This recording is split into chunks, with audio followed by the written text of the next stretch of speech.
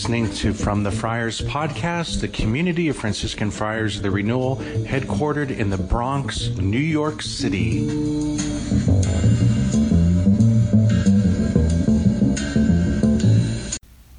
Hey everybody, happy Divine Mercy Sunday. This is Father Luke Fletcher. You're going to hear my homily talking about Divine Mercy Sunday and the account of St. Thomas at the resurrection. And after Mass, a bunch of parishioners shared with me that as I was talking about the image of the Divine Mercy that St. Faustina had commissioned, there was a sunlight that came through the stained glass window, and I guess it was shining onto my chest area. It looked like I had the Divine Mercy rays coming off of me like in the image. So just to share that with you, it was kind of divine confirmation during that moment of his love and his mercy for us. Okay, thank you again for listening.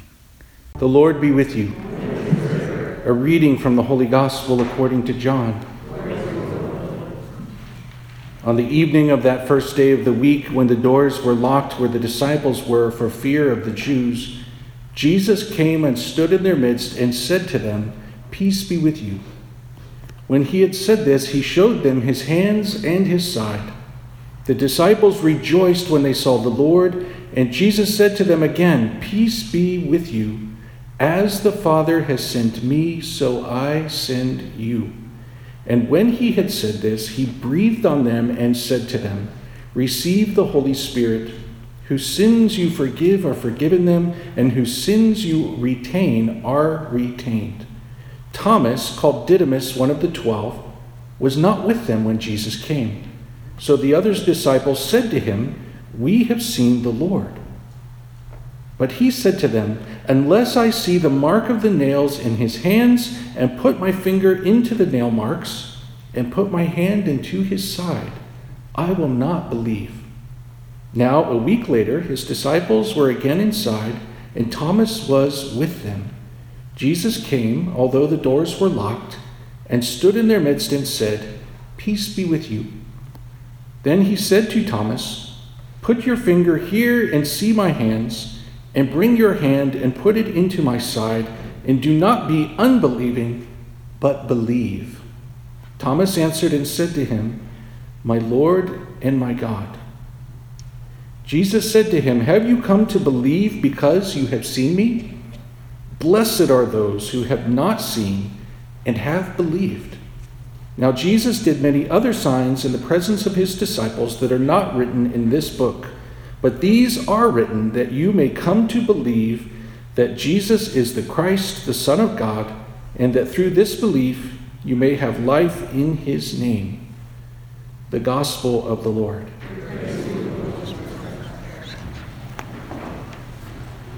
My brothers and sisters, may the Lord give you his peace. I absolutely love that reading. I begin most of my homilies that way, don't I? Our faith is so beautiful and so rich. So today is the first Sunday after Easter, second Sunday of Easter. And for the last 8 days, we celebrated the octave of Easter. So it's almost as if Easter was such a significant moment that really one day could not hold it. So it's like 8 days of Easter. And on each of those days of the octave of Easter, the church would pray, "On this day, this is the day the Lord has made. Let us rejoice and be glad." And now we have this Sunday, so it's the second Sunday of Easter.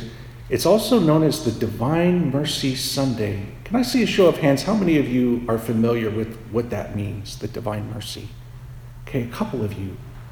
There is a devotion known as the Divine Mercy. And it is an amazing story. I wish I had an extra hour. I would tell you all about this thing. There was a nun in Poland named Sister Faustina. And she lived in the early 1900s, around the same time as right before the war and into the war. And she had visions of Jesus. And she wrote down what Jesus told her in her diary. So I have a copy of it right here. The Diary of St. Faustina. The name of the diary is Divine Mercy in My Soul. And Jesus revealed to her a devotion which has become known as the Divine Mercy. And he appeared to her in a vision, and he ordered her to have a painting painted to represent this image of the resurrected Jesus with the red and the white, the blood and the water that came out of Jesus' heart on the cross. Well, the risen Jesus has the red and the white as like rays coming out of his heart, symbolizing his mercy. And that painting, that image, is right above your tabernacle. I don't know if you can see from where you're sitting. If you can't, make sure you check it out. And Jesus made many promises of miracles that he would grant through this devotion. At the bottom of the picture are the words, "Jesus, I trust in you. Jesus, I trust in you." And for the last 9 days, starting on Good Friday, there was a novena, a 9-day prayer to the Divine Mercy, which I have a little pamphlet right here. $5? No, just kidding. And then today being the Feast of Divine Mercy. So again, I know I don't have an hour, but just to say that Sister Faustina became the first saint canonized in the new millennium. Saint Pope John Paul II canonized her in the year 2000. She was the first saint, and he instituted this Feast of Divine Mercy, which again is Sunday today. And so many promises of graces and miracles that Jesus told her about his mercy. I highly recommend it. Google it, Amazon search it, whatever you got to do. The Divine Mercy is such a beautiful and powerful and needed devotion. That God is love, that God is mercy, and that he desires to forgive us our sins. That is a message that is needed now more than ever, huh? And I want to tie that in with a little something from today's gospel, okay? There's a number of curious details here in this gospel. And I just want to point them out to you, and I want to ask a few rhetorical questions and then maybe a little story, okay?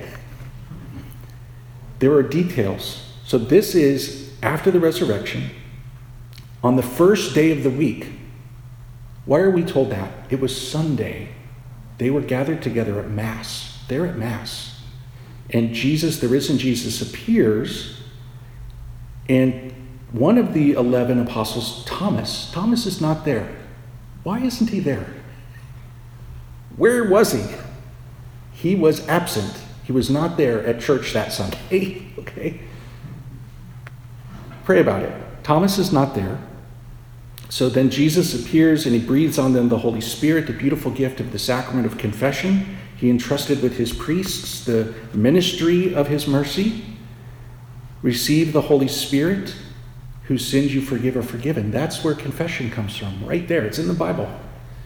And then a little bit later, Thomas shows back up. Okay, now he's back. And the other apostles tell him, "We have seen the Lord." And Thomas, God bless St. Thomas, right? He's known as Thomas the Doubter. He does not believe. And what does he say? "I will not believe unless I see the nail marks in his hands, put my hand in his side in the wound. I will not believe unless I can do this." Now, another detail. A week later, the disciples are together again, but this time Thomas is with them. A week later, it's Sunday again. They're at Mass. They're at the early Mass, celebrating the breaking of the bread, the Eucharist. And the risen Jesus comes again and says, "Peace be with you." Now here's where it gets interesting. Jesus quotes Thomas's words back to him, word for word. "Put your fingers here and see my hands. Put your hand into my side. Do not be unbelieving, but believe." How did Jesus know that Thomas said those things? He was there when Thomas said it, but he was not visible, right? He was there. And he allowed Thomas to struggle for a whole week, right? It could have happened that Thomas shows up and says, "I will not believe unless I touch the wounds in Jesus' body." And then, Jesus could have just appeared, "Well, here I am, touch the wounds." No, Jesus let him struggle. And it's later at Mass, when they're gathered together as church in the upper room to pray, that Jesus now finally appears and he quotes Thomas's words back to him. And so anyways, a couple of takeaways here. On the Feast of St. Thomas, there's a beautiful reading that we have from St. Gregory the Great, one of the early popes. And in that reading, he says that Thomas's unbelief did more for us the belief of the others. Isn't that true? You know, we can so relate to Thomas as we struggle to believe. Isn't it true? All right, so now a little story to tie it all together. I believe that if you remember that God is good and that God is trustworthy and God loves us, the way Jesus dealt with Thomas was a tremendous mercy and love. The way he allowed the details here that reveal the struggle that Thomas had. In his love for us, he will let us struggle. I was praying over this passage and I remembered a story from when I was a younger person. I was in 7th grade. What grade are you guys in? 7th? Okay, 7th grade. I didn't plan this. Okay, I was in 7th grade. I just love it when it works out, right? You know, here's $5. No, okay. When I was in 7th grade, I had an absolutely horrible experience. My father got a promotion, and we had to move to a different town. And as I look back on my youth, this was one of the most difficult moments. You know, when you're in 7th grade, it's all about being with your friends. Now remember, this was the days there was no internet, no Facebook, no cell phones, no Instagram, no Snapchat. No, believe it or not, that didn't exist. So when you moved, you moved. And it was like I was uprooted from my whole life, my friends, my school, my neighborhood, people I'd grown up with, all of that. Against my will, I was taken away from all of that. And I'll tell you, I was very angry, very upset, very frustrated, very sad. It kind of damaged my relationship with my parents for a while. And how many of us can relate to things like that, right? As we go through life. In this life, there is suffering. There is suffering. And I'll tell you, about 3 years later, I'm now in my new home, my new school, everything. 3 years later, we go back to my old town where I lived. And I was kind of excited to see some of my old friends and, you know, the whole thing. And lo and behold, we go back for a day visit, and I ran into some of my old friends. I'd not seen them for 3 years. And you can imagine from 8th grade to junior in high school, a lot of things happen. You know, you grow and you develop. And my friends that I had grown up with were kind of not good people. And as a junior in high school, I remember the car ride back home to where we lived. And I remember just thanking God. I had a completely new and different perspective that I had realized in 3 short years that moving away was such a blessing. The town where we lived and the school where I was going was a much better place. In my pain and in my selfishness, I forgot that my Father was good. And like St. Thomas, so often when we suffer, we used to have doubts that God is good, that God is trustworthy. And I just had this moment of what if? You have those moments? What if this had been different? What if, you know? And immediately, I needed to repent. So all that anger, all of that frustration, all of that, heartbreak. And at the time, it felt so awful. But in a little bit of time later, I got a different perspective, and I realized it was God's mercy. It was God's love. You know, my father got a promotion. That's a blessing. And it ended up in a better town and in a better school and with friends who were more decent people. What a blessing, huh? So anyways, I share that story with you because those are some details from my life. In the gospel here, we have some details from Thomas. And I want to draw a conclusion for all of us, all of you, whatever the details are that are part of your life, whatever sufferings that you have gone through or maybe are going through right now, whatever, we all have things, right? We say, oh, I really wish this was different. And I want to rebuke that. Let's trust the Lord. Let's trust his mercy. The Lord, he's God. He has all the details of our life under control, right? Jesus said, every hair on your head is counted, and not one bird falls from the sky without God the Father knowing about it. So the Lord in his love, in his mercy, and in his trustworthiness, that even when we suffer, even when there's something that doesn't feel good, if we trust, if we pray, maybe God is doing something really good. Maybe there's a grace that's there. We can trust him. We can trust Jesus, in his love and in his mercy.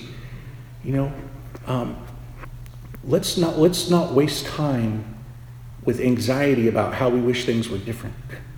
Instead, we embrace the cross and we carry it with joy. Right? Jesus embraced the cross for love of us, and he invites us to follow him in our own lives, in those details that make up our own life. Wish I had been born in a different family. All right, somebody's laughing. Wish I had a different job, or I wish this wouldn't have happened, or, let's just trust the Lord. We trust the Lord on this Divine Mercy Sunday. As he told St. Faustina, the mercy with which he treated Thomas, he allows us to struggle. He allows us to suffer.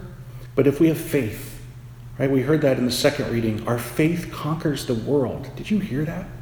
Our faith in Jesus, our Savior, that there is a love which is like a rock that we stand upon. And let the storms blow, the house will not fall when it's built upon the house, upon the rock of Jesus, right? Jesus taught that. So on this Divine Mercy Sunday, we give thanks to the Lord for everything.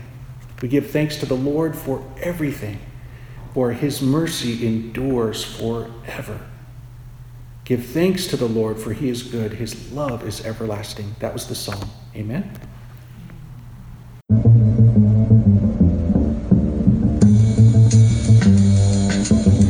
You've been listening to From the Friars podcast, the community of Franciscan Friars of the Renewal. Please visit us at franciscanfriars.com or on social media, CFR_Franciscans.